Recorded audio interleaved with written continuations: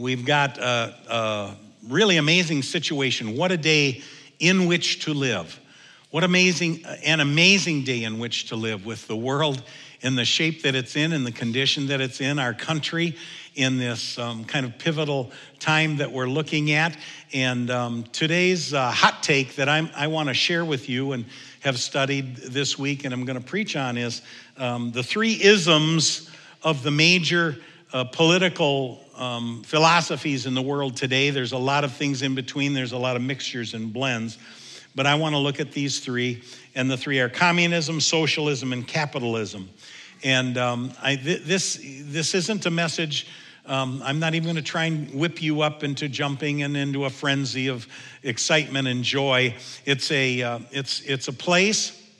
The thing I want to convey is what's out there and what the philosophies are and what is. And we're going to just look at that and in this treatment. Father, thank you for your presence, Lord, all the work that you want to do in us, both to bring you into your presence like you did this morning, but also, Father God, make fundamental changes in our hearts and our lives to solidify our witness and our stand in these days for you, to take a look at our own lives and reaffirm our faith, reaffirm our belief, reaffirm our trust in you, our trust in your kingdom that's here and your kingdom that's coming. And Father God, we magnify you and we praise you and love you in Jesus' name. Amen. So let's jump right in, and then I'll have room to go a lot of different places. First of all, what is communism? I got this right off the interweb, which of course is accurate in every way. Communism, it said, is an ideology that bases itself on the belief that the means of production in a society should belong to the state. Through central ownership, it aims for a classless society with economic equality between individuals. And the working phrase in communism is to each according to his need. Okay, so that's the wrapped up in a package, delivered to you philosophy of communism, okay, the stated intent. The next ism is, what is socialism? Socialism is, broadly speaking, a political and economic system in which property and the means of production are owned in common, typically controlled by the state or government. Socialism is based on the idea that common or public ownership of resources and means of production leads to a more equal society. And the working phrase in socialism is, to each according to his contribution. So in communism, to each according to his need, and in socialism, each according to his contribution. Those are the solid textbook definitions, okay? The final ism that I'm going to be talking about this morning is, what is capitalism? This is American capitalism that I'm talking about, but the definition here is, capitalism refers to an economic system where businesses, resources, goods, and labor are owned by private entities. In such an economy, the role of the government is limited to regulation and monitoring. This system of economy prioritizes production and profits. So there's the textbook definitions of those three right there. And I'm not asking you for judgment of those textbook definitions. I would ask you to just look at those and consider them and say, and think to yourself, oh, that looks pretty good. Oh, that looks pretty good. Oh, no, I don't like that one. If you look at those just basic written definitions, I don't think you can say that doesn't look good. I mean, to each according to his need, who doesn't think that that's a good idea, that all the needs are provided? To each according to his contribution, that brings in this idea that everybody has to participate and everybody has to be a part. And in capitalism, where we receive benefit from what we invest, and if we invest more, we get back more. You, in that definition, are the labor part. Typically, some of you are business owners, but there's a provision for each one. And in a laboratory or in a perfect world, I think each of those would be okay, and I'll develop that as I go. Okay, so the first thing I want to talk about after those definitions is the way of the rulers of the world. So now when we take the definition, where we run into trouble is in the practical application in the world in which we live. And that's where it gets interesting. So to look at that, I want to have you turn in your Bibles to 1 Samuel chapter 8. 1 Samuel chapter 8. I'll wait while you push the buttons on your electronic Bibles. Or if you have a paper one, that would be good too. I'm holding this one in my hand so you'll know that I got it from the Bible. I highlighted it right there. Probably I'll read from my notes, but here it is. 1 Samuel chapter 8. Here's a situation and a condition where Samuel the prophet, who was under Eli and raised up and grown up, and Samuel holds a real particularly unique place in Old Testament scripture because he's both, it's not in the days of Judges, it's the pre-Judges time, but Samuel is both a judge and a prophet in the land, and they look to him, Israel looked to him for leadership. And so they're going along, and they're under Samuel's leadership and others who are under him. But it came to pass that when he was old, that he made his sons judges over Israel, and he didn't do a good job transferring his holiness to his sons or his responsibilities. They were not doing a good job. It says in verse 3, his sons didn't walk in his ways and turned aside after dishonest gain. They took bribes and they perverted judgment. I could preach a message off of that and use what's going on in our nation today as an example of that. But this sets up this scenario where in verse 4, all the elders of Israel gathered together and came to Samuel at Ramah, and they said to him, look, you are old. That's not very nice, is it? You are old, and your sons don't walk in your ways. Now make us a king to judge us like all the nations. And so there's two things going on wrong here. Number one, Samuel's sons who are going to take over judging and ruling aren't doing a good job. And number two, the people say, look, if you're not doing a good job, we want what the other nations have. We want a king like the other nations. Okay? But the thing displeased Samuel when they said, give to us a king to judge us. So Samuel prayed to the Lord. Verse 7, it says, the Lord said to Samuel, heed the voice of the people in all that they have said to you. And this is interesting. He says, for they have not rejected you, but they have rejected me, that I should not reign over them.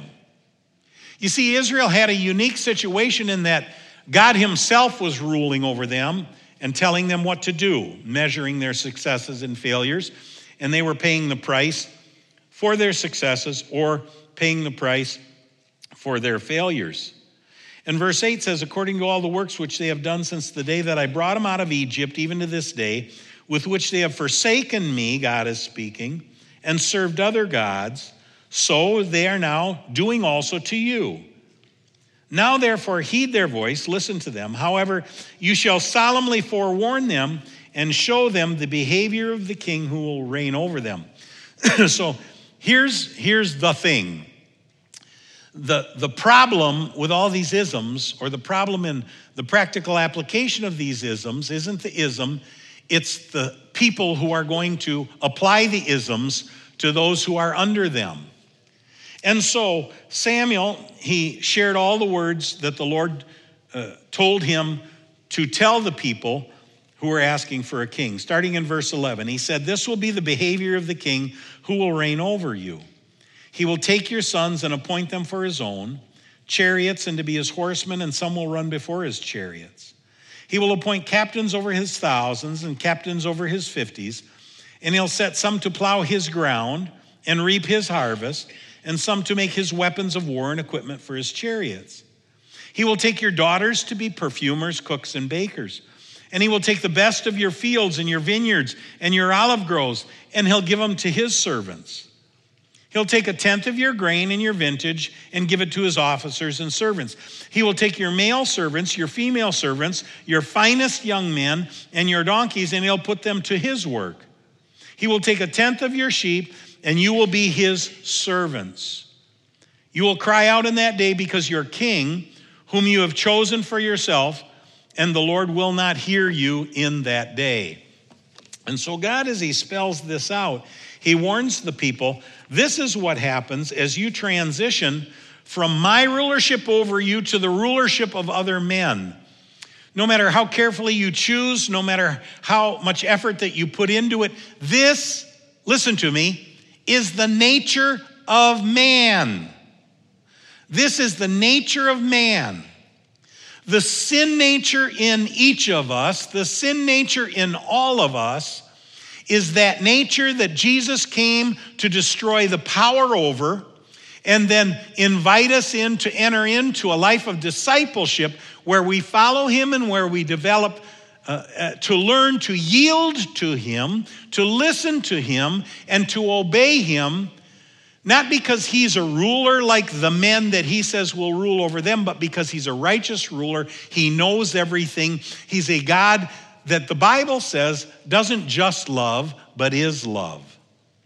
And so in this transition, in this understanding of that God is conveying to Samuel, that Samuel conveyed to the people, what he is telling them in this specific way is that there is a sin nature that is at work in this world that you need to factor in. And listen, we need to factor that sin nature. We need to factor that fallibility of man into every leadership element that we see. I know we're all surprised when this man of God or this woman of God turns their back and walks away from God. We're surprised. I'm telling you, the greater them walking away isn't the greatest surprise in the world. People walking away from God isn't the greatest amazement in the world. You know what the greatest amazement in the world is? Is that you ground your faith and settle your faith in Jesus Christ so powerfully and so strongly that you serve God all the days of your life. That's the miracle. That's the miracle. And I'm not talking about where we have a bad day or where our faith ebbs and flows, it rises and lowers. I'm not talking about that. That's part of that mechanism that goes on in our life. But don't be surprised. I'm not saying expect it. Pray against it. Don't be surprised when leaders fail you. Don't be surprised when leaders are flawed. Don't be surprised when leaders don't fall in all categories that you believe they should fall in. We are fighting a war against this world. We are fighting a war against the gods of this world. And the power of God to keep you, the power of God to give you victory, the power of God to help you walk every day in faith and in power is the greatest miracle there is in existence. And you participate in that miracle when you say yes to him. So if we look at the isms, these three isms with man's sin tendency in mind, this is the working comparison. So we look at communism. In communism, and as I read the different resources, some had Russia in communism and some in socialism and different countries and different here. So for you dividers and understanders, I might have these in the wrong categories, and you can just let that go and not dismiss the whole message because I don't have them in the right categories. But so in communism, I put Russia, China, and North Korea. And so the working definition of the means of production of society belong to the state through central ownership, class of society, to each according to his need. I would ask you, how is that going for them? If you've seen anything, if you're not living under a rock and you look at, I think, the worst example of those three, North Korea, you hear stories about people who have escaped and people are eating, they're pulling grass out of the ground and eating it. There's not food, there's not provision, they're not supplying, they're not providing for their people. But that pudgy little leader, he looks the picture of health. He's eating, we know that, okay? And those that are in his group around him, they're doing well, and those that are in favor with him are being provided for.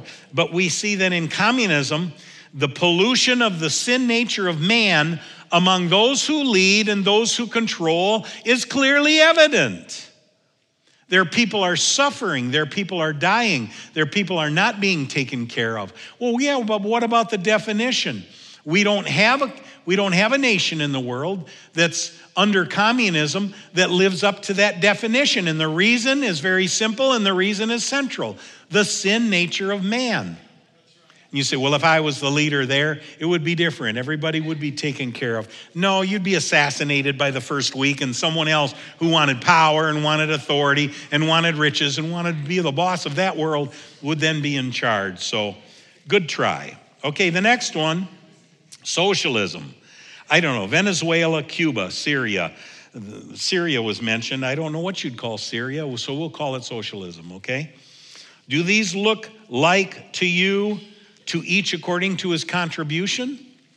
No. Why? Because of the very same reason. Wicked men, greedy men, and when I say men, I mean mankind, get in and they find their connections of power, their streams of power, their streams that benefit themselves off of the back of the people of the land. And so there's suffering. So do these look like to each according to his contribution? No. It misses the mark. Why does it miss the mark? Because the definition's flawed? No, because people are flawed. Because of the sin nature of man. And we don't even need to just look at today. We can look at all through history. So now we come to the one that's perfect, the one that's great, the one that's wonderful, right? Capitalism. There are many capitalist countries in the world, but the USA is the leader. So how do you think capitalism is working here today? Well, the negatives include greed, selfishness, power-hungry maneuvering, and more. I have a wonderful son-in-law that's from Sweden, and my daughter and son-in-law are Swedish citizens, and they're American citizens. And we have heard, you have heard Sweden being touted as a great socialist example. And actually, it's more a blend of capitalism and socialism. But I'm telling you, if Sweden has any successes at all, it's because of the nature of a Scandinavian person to follow the rules, and not so much that the system is wonderful. They're more capitalists than they are socialists, but that's neither here nor there. But back to the United States.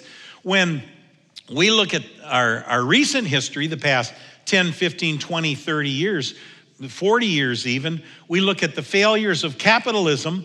They don't have to do with the textbook definition of the system. They have to do with greed.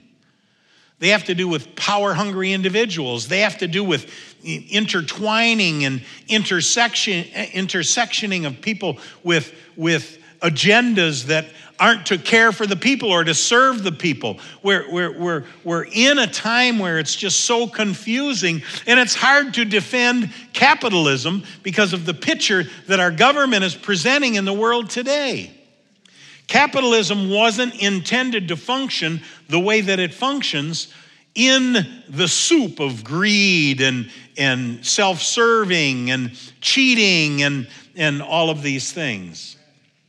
I would suggest to you that it still holds the best hope for freedom in the world because of a particular mechanism baked into the system. That's what I'm going to talk about a little bit now. This mechanism is what manages the carnal tendencies of man, and this mechanism was inspired by God. I feel confident in saying that. This mechanism is called checks and balances, and it holds the leaders in our nation to account when it's working correctly. It stops working correctly when they throw in together and have a unified agenda where the sin nature comes forward in abusing power and abusing authority. The reason why that I believe that it's preferred in our world today is because I believe that God inspired our founding leaders. And even our slogan and the phrase that was early adopted and then reestablished later on in our country's history is that in God we trust. We see it on our money, we see it in the slogans, we see it in the phrases. But we have elements and we have parts and pieces that are in our nation that give evidence of God being involved in it. First of all, our Constitution is really a divine instrument for freedom and order. It spells out the positions and processes for our amazing history of governance. The division of power in our nation is divinely established to keep any one person or party from abusing governing authority over the people of the country.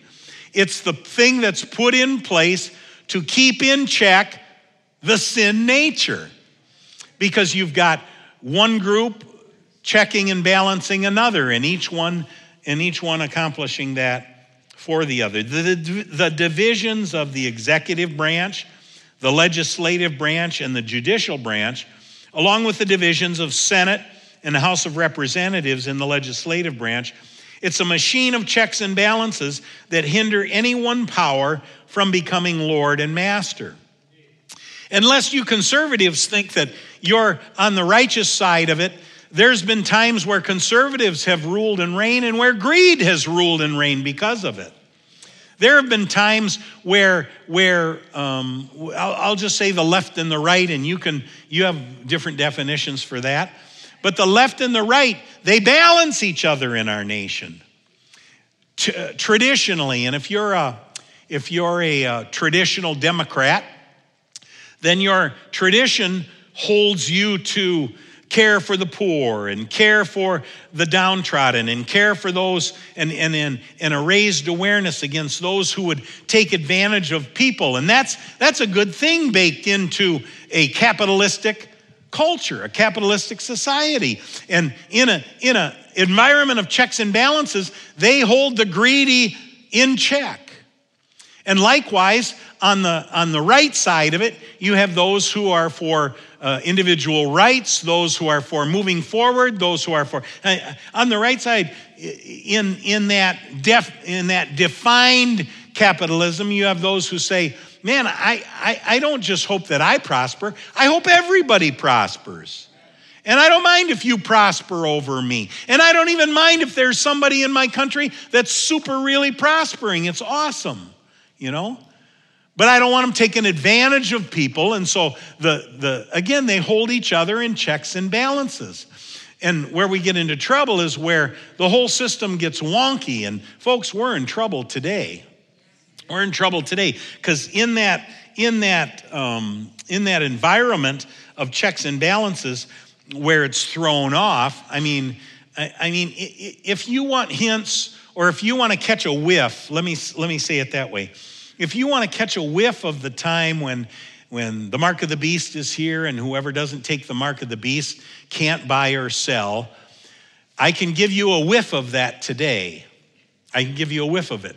Mike Lindell, whatever you think of him, the pillow man, he's gotten himself in trouble lately because he's done research and wants to bring charges against our last election and claims he has evidence to that effect. And just because he's pursuing that, it's not that it's been proven wrong. It's out there, and he wants a day in court. He wants to bring forth the evidence. And so that's not my point. But this individual who has prospered in our country is bringing this forth, and he's bringing it forward with his own money. But the fun thing is, in our nation right now, the banks in Minnesota have canceled Mike Lindell. The banks in Minnesota? I thought the banks were there to make money in a capitalistic society. They're there to invest. They're there to trade. They're there to exchange. But the banks in Minnesota, because of Mike Lindell's politics, because Mike Lindell doesn't fall on the right side of the circumstances, have said, no, you can't bank with us anymore. And another one, you can't bank with us anymore. And I don't know who he's banking with now. But if you've been paying attention to the news, PayPal last week, oh, what a juicy piece of news last week. PayPal decided to update their terms of service, and PayPal decided that if you are guilty of misinformation, that they're going to fine you with your money in PayPal, they're going to fine you $2,500. So if you've got money in PayPal and you are involved in disinformation, then they can just go in there and they can just take $2,500 out of your account. Now, what is misinformation in this day? I mean, we're swimming in a sea of misinformation and disinformation. Your information is my misinformation, and my information is your misinformation. And who's going to decide and who's going to judge? They're not asking God to decide, and he's the only righteous judge. They're asking other men to decide. And so now corporations are involved back and forth. Ye, is it ye or yay? Yay. Yay. Formerly known as Kanye. Kanye this week, what did they jerk out from under him? Oh, his bank canceled him. His bank canceled me. You go, Kanye's out in the world. He's making millions of money. Kanye has hinted to the world that he's crossed the line and stepped to the other side and accepted Jesus as his Savior. And I'm not mocking that. I'm praying, yay, yay. Yay, yay. I'm praying for yay.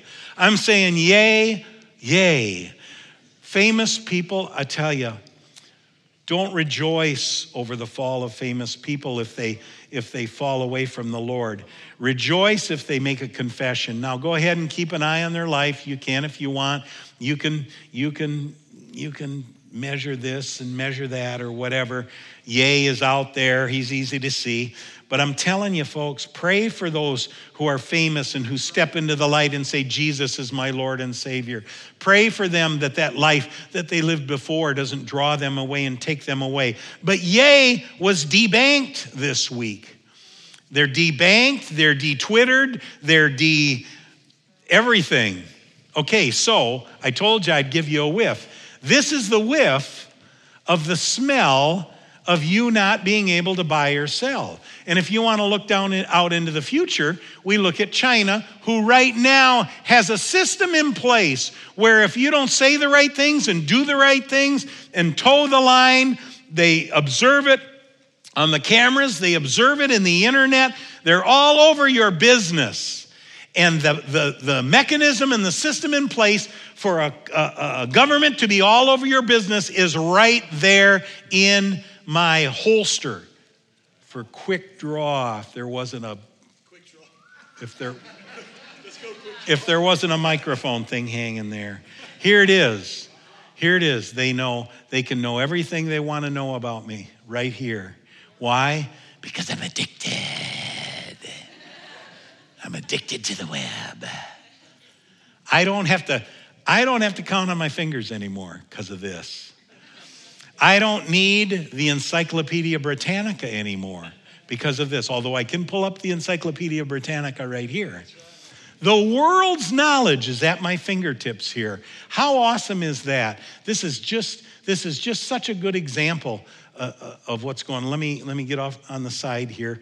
In righteous hands, in redeemed man's hands, what a powerful tool. What a good thing. But it's a neutral tool. It's a tool that the world uses as well. So what I'm saying is you're already catching a whiff of how this control is going to be out there, and our checks and balance systems are really, really out of whack. This last week in the news, the FBI raided the homes, I think it was of 10 pro-life protesters who, if I've got my facts straight, the details might not be exact, but I'm going to give you what I remember from hearing it yesterday. About a year ago, many months ago, they did a sit-in protest at an abortion clinic. And from that sit-in protest at that abortion clinic, they were arrested this week. And they were arrested from different parts of the country. The FBI came to this leader's home. His kids were ready to go to school, I guess. We're outside, and he called them in, and they banged on the door, guns drawn, full FBI storming in there, intimidation tactics, and arrested him on a misdemeanor charge, misdemeanor of some hindering the business, hindering access, okay? But because they want to give it more punch, that's like some thousands of dollars in 10 years maximum for that event. Now, we're not even going to compare that event to any other events that people are getting set free on, but they've also tacked on or are considering tacking on a charge of conspiracy to blah, blah, blah, blah, blah, blah, blah, which would turn it from a misdemeanor to something greater. I don't know if it's a felony or not, but make it go from 10 years to 25 years for protesting and blocking access to an abortion clinic. Now, why is the FBI doing this? I don't know. I don't know why. They haven't been able to understand. They haven't been able to investigate. They haven't been able to do that.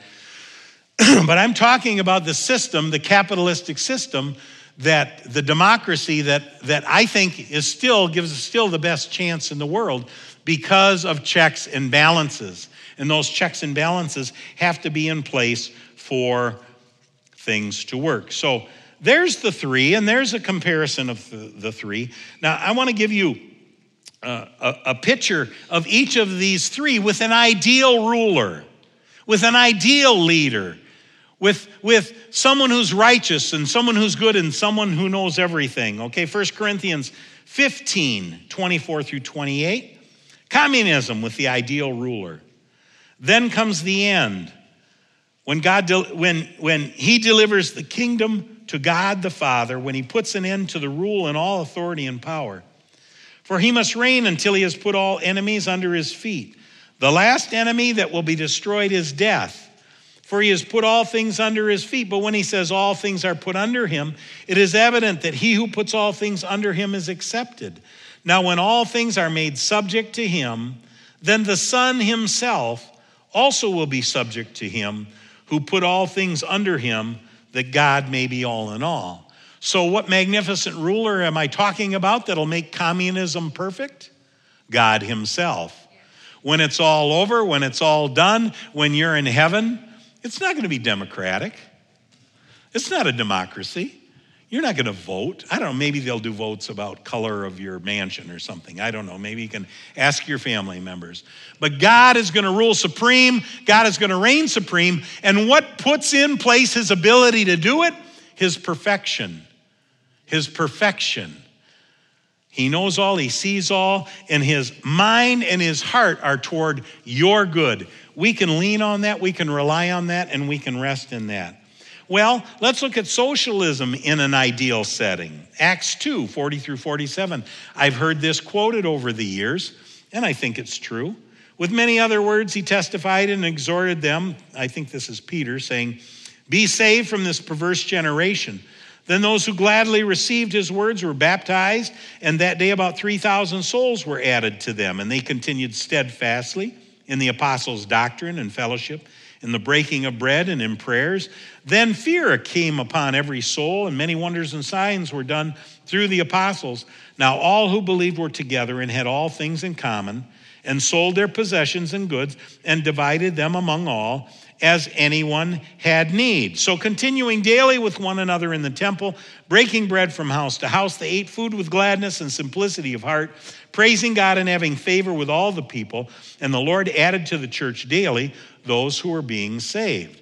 So we see an occasion, an instance in the book of Acts where people got saved, a large number of people, and they threw in together, and by the Spirit of God, they had all things in common and threw in together. It didn't last very long, but it was a good start, and it was a good picture, and it's a good idea. But the nature of man, the sin nature of man, always seems to creep in and mess things up. But we do have a brief example. Unfortunately, those examples don't hold. How about ideal capitalism? Well, it would have to be adherence to the Constitution. It would have to be a strict practice of the separation of powers. It would have to be submission to God, one nation under God. And it's not looking too good right now because men are in charge, because people are in charge, because there is a tendency, and that tendency would be a temptation to you if you were in that place. If it were just me, then it wouldn't be. I don't know. The enemy, He knows. He knows how to tempt. He knows how to draw away. He knows how to distract. He knows how to get your eyes off the eternal. Even though Jesus said, even though the Word of God says, looking unto Jesus, the author and finisher of our faith, who for the joy that was set before him endured the cross, despised the shame, and is now set at the right hand of the throne of God. He says, you likewise run with patience the race that's set before you, not that sprint, but that marathon race. It's not looking too good in any of these three big isms. And I hear heaven tapping me on the shoulder. John 6:33 says, these things I have spoken to you, that in you may have peace. In the world you'll have tribulation, but be of good cheer. I have overcome the world. So here we are today, and here's my exhortation to you this morning. Establish your heart in the Word of God. Establish your heart in the household of God. Establish your heart in the truth of God. Do not be led in temptation to the left or to the right. See what I did there? But pursue God and establish yourself in Him, setting your eyes on the promise that He has for you. 2 Peter 3:10-13 says, but the day of the Lord will come as a thief in the night, in which heavens will pass away with great noise, and the elements will melt with fervent heat. Both earth and the works that are in it will be burned up. Therefore, since all these things will be dissolved, what manner of person ought you be in holy conduct and godliness, looking for and hastening the coming day of God, because of which the heavens will be dissolved, being on fire, and the elements will melt with a fervent heat. Nevertheless, we, according to His promises, look for new heavens and a new earth in which righteousness dwells. I'm reading a book right now that talks about post-World War II Russia and the countries that were around Russia, Czechoslovakia and all the Vakias that were around there, and the church that was there at the time. And the church, much of the church was deceived into embracing communism because it looked so good and it promised so much. But those who were in tune with God began to pray, and the Spirit began to warn them, prepare, prepare, prepare. And what they did was they would get together in households. They would get together 2 or 3. The preachers who that burden was laid upon would share in the churches and preach. Prepare yourself. Keep your eyes on the Lord. Don't look to man. Don't lean on man. Don't lean on the hand of man, but fortify yourself in the Lord God. And that's what I'm telling you to do today.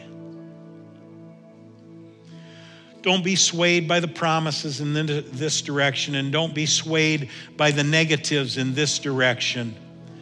But pursue God and set your eyes on Him. I know that that's a big phrase and a big thing, but seek first the kingdom of God and its righteousness.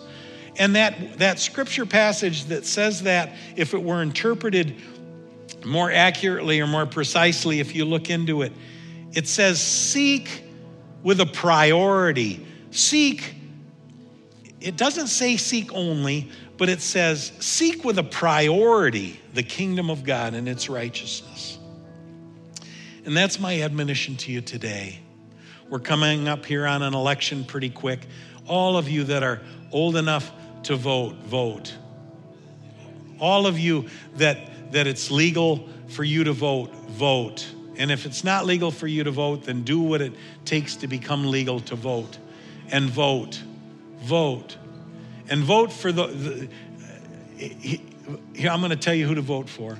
Vote for those who speak in righteousness. Vote for those who you perceive are speaking the truth.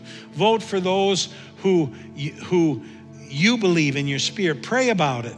Who aren't greedy and who aren't after the influence or the praise of man. Pray and participate in promoting righteousness in our city, state, and country. Be that person that people look to. Here's a thing that settled so strongly. You know, some of you are outspoken, and you're not afraid to be outspoken. Be outspoken. But most of you, You're not an outspoken person. You're not going to go stand in the mall and say, hear ye, thus saith the Lord. But commit to this one thing. Don't participate in lies. Don't participate in lies. And I'm not going to go down my pet peeve list, but if it's a lie, don't participate. Say no. And if they ask you why, tell them why. All of you, each of you, don't participate in lies. This is your resistance. This is your resistance. Because as you resist, you'll bring the light to other people. And I'm not saying we're going to save our nation. I'm not prophesying which way things will go. Jesus could come tomorrow. But I'm saying in this culture that you're called to reflect the light in the life of Jesus, don't participate in lies. If you'll do that, say amen. Amen. Good. Don't be discouraged or derailed by the failures or disappointments of man, but be a good example of obedience to God in that way. And number three, that's number three. I did 1 and 2, you didn't know it. Number 3, don't lean on governments. Don't lean on governments. Don't put your hope in governments. Don't put your faith in governments. Participate, but don't lean on them. Don't lean on them. Don't look to them to be your salvation. 2 Chronicles 7:14. Stand to your feet with me, will you? If my people who are called by my name will humble themselves and pray and seek my face and turn from their wicked ways, I will hear from heaven and forgive their sin and heal their land. I know this wasn't a message that was kick up your heels kind of message. It wasn't a message to get everybody all excited, but it was a message for rooting, for grounding, for establishing you for the times that we're in today. There is hope, and his name is Jesus. There is power, and his name is Jesus. There is a future, and his name is Jesus. Heavenly Father, right now, thank you for your people. Thank you for your righteousness put on display in their lives. Right now, I want the prayer team workers to come to the altar right now, please. Don't hesitate. They're going to be standing stretched across here. And I know although this was a kind of a civics lesson message, there's still people here who need prayer, just like we prayed for William. There's people here who need prayer for finances. There's people here who need prayer to get a job. There's people here who need prayer to get out of a job, whatever it is. There's multiple needs. It's so good for you to take just a few minutes and come and have someone agree with you in prayer. There are miracles that are done every week as we've asked God. So Heavenly Father, right now as we dismiss from this place, Lord, we ask you to clothe us with righteousness, clothe us with wisdom, clothe us with your direction and your influence so that we can draw people into that kingdom that will never end. The king that will have authority and rule, that will rule in righteousness and perfection. We bow our hearts, we bow our minds, we bow our spirits to the living God. Lord Jesus, we thank you, we praise you, and we give you glory in Jesus' name. Amen. God bless you. If you need prayer, come. If you don't need prayer, visit out in the foyer. I'm glad you were here today. Praise God.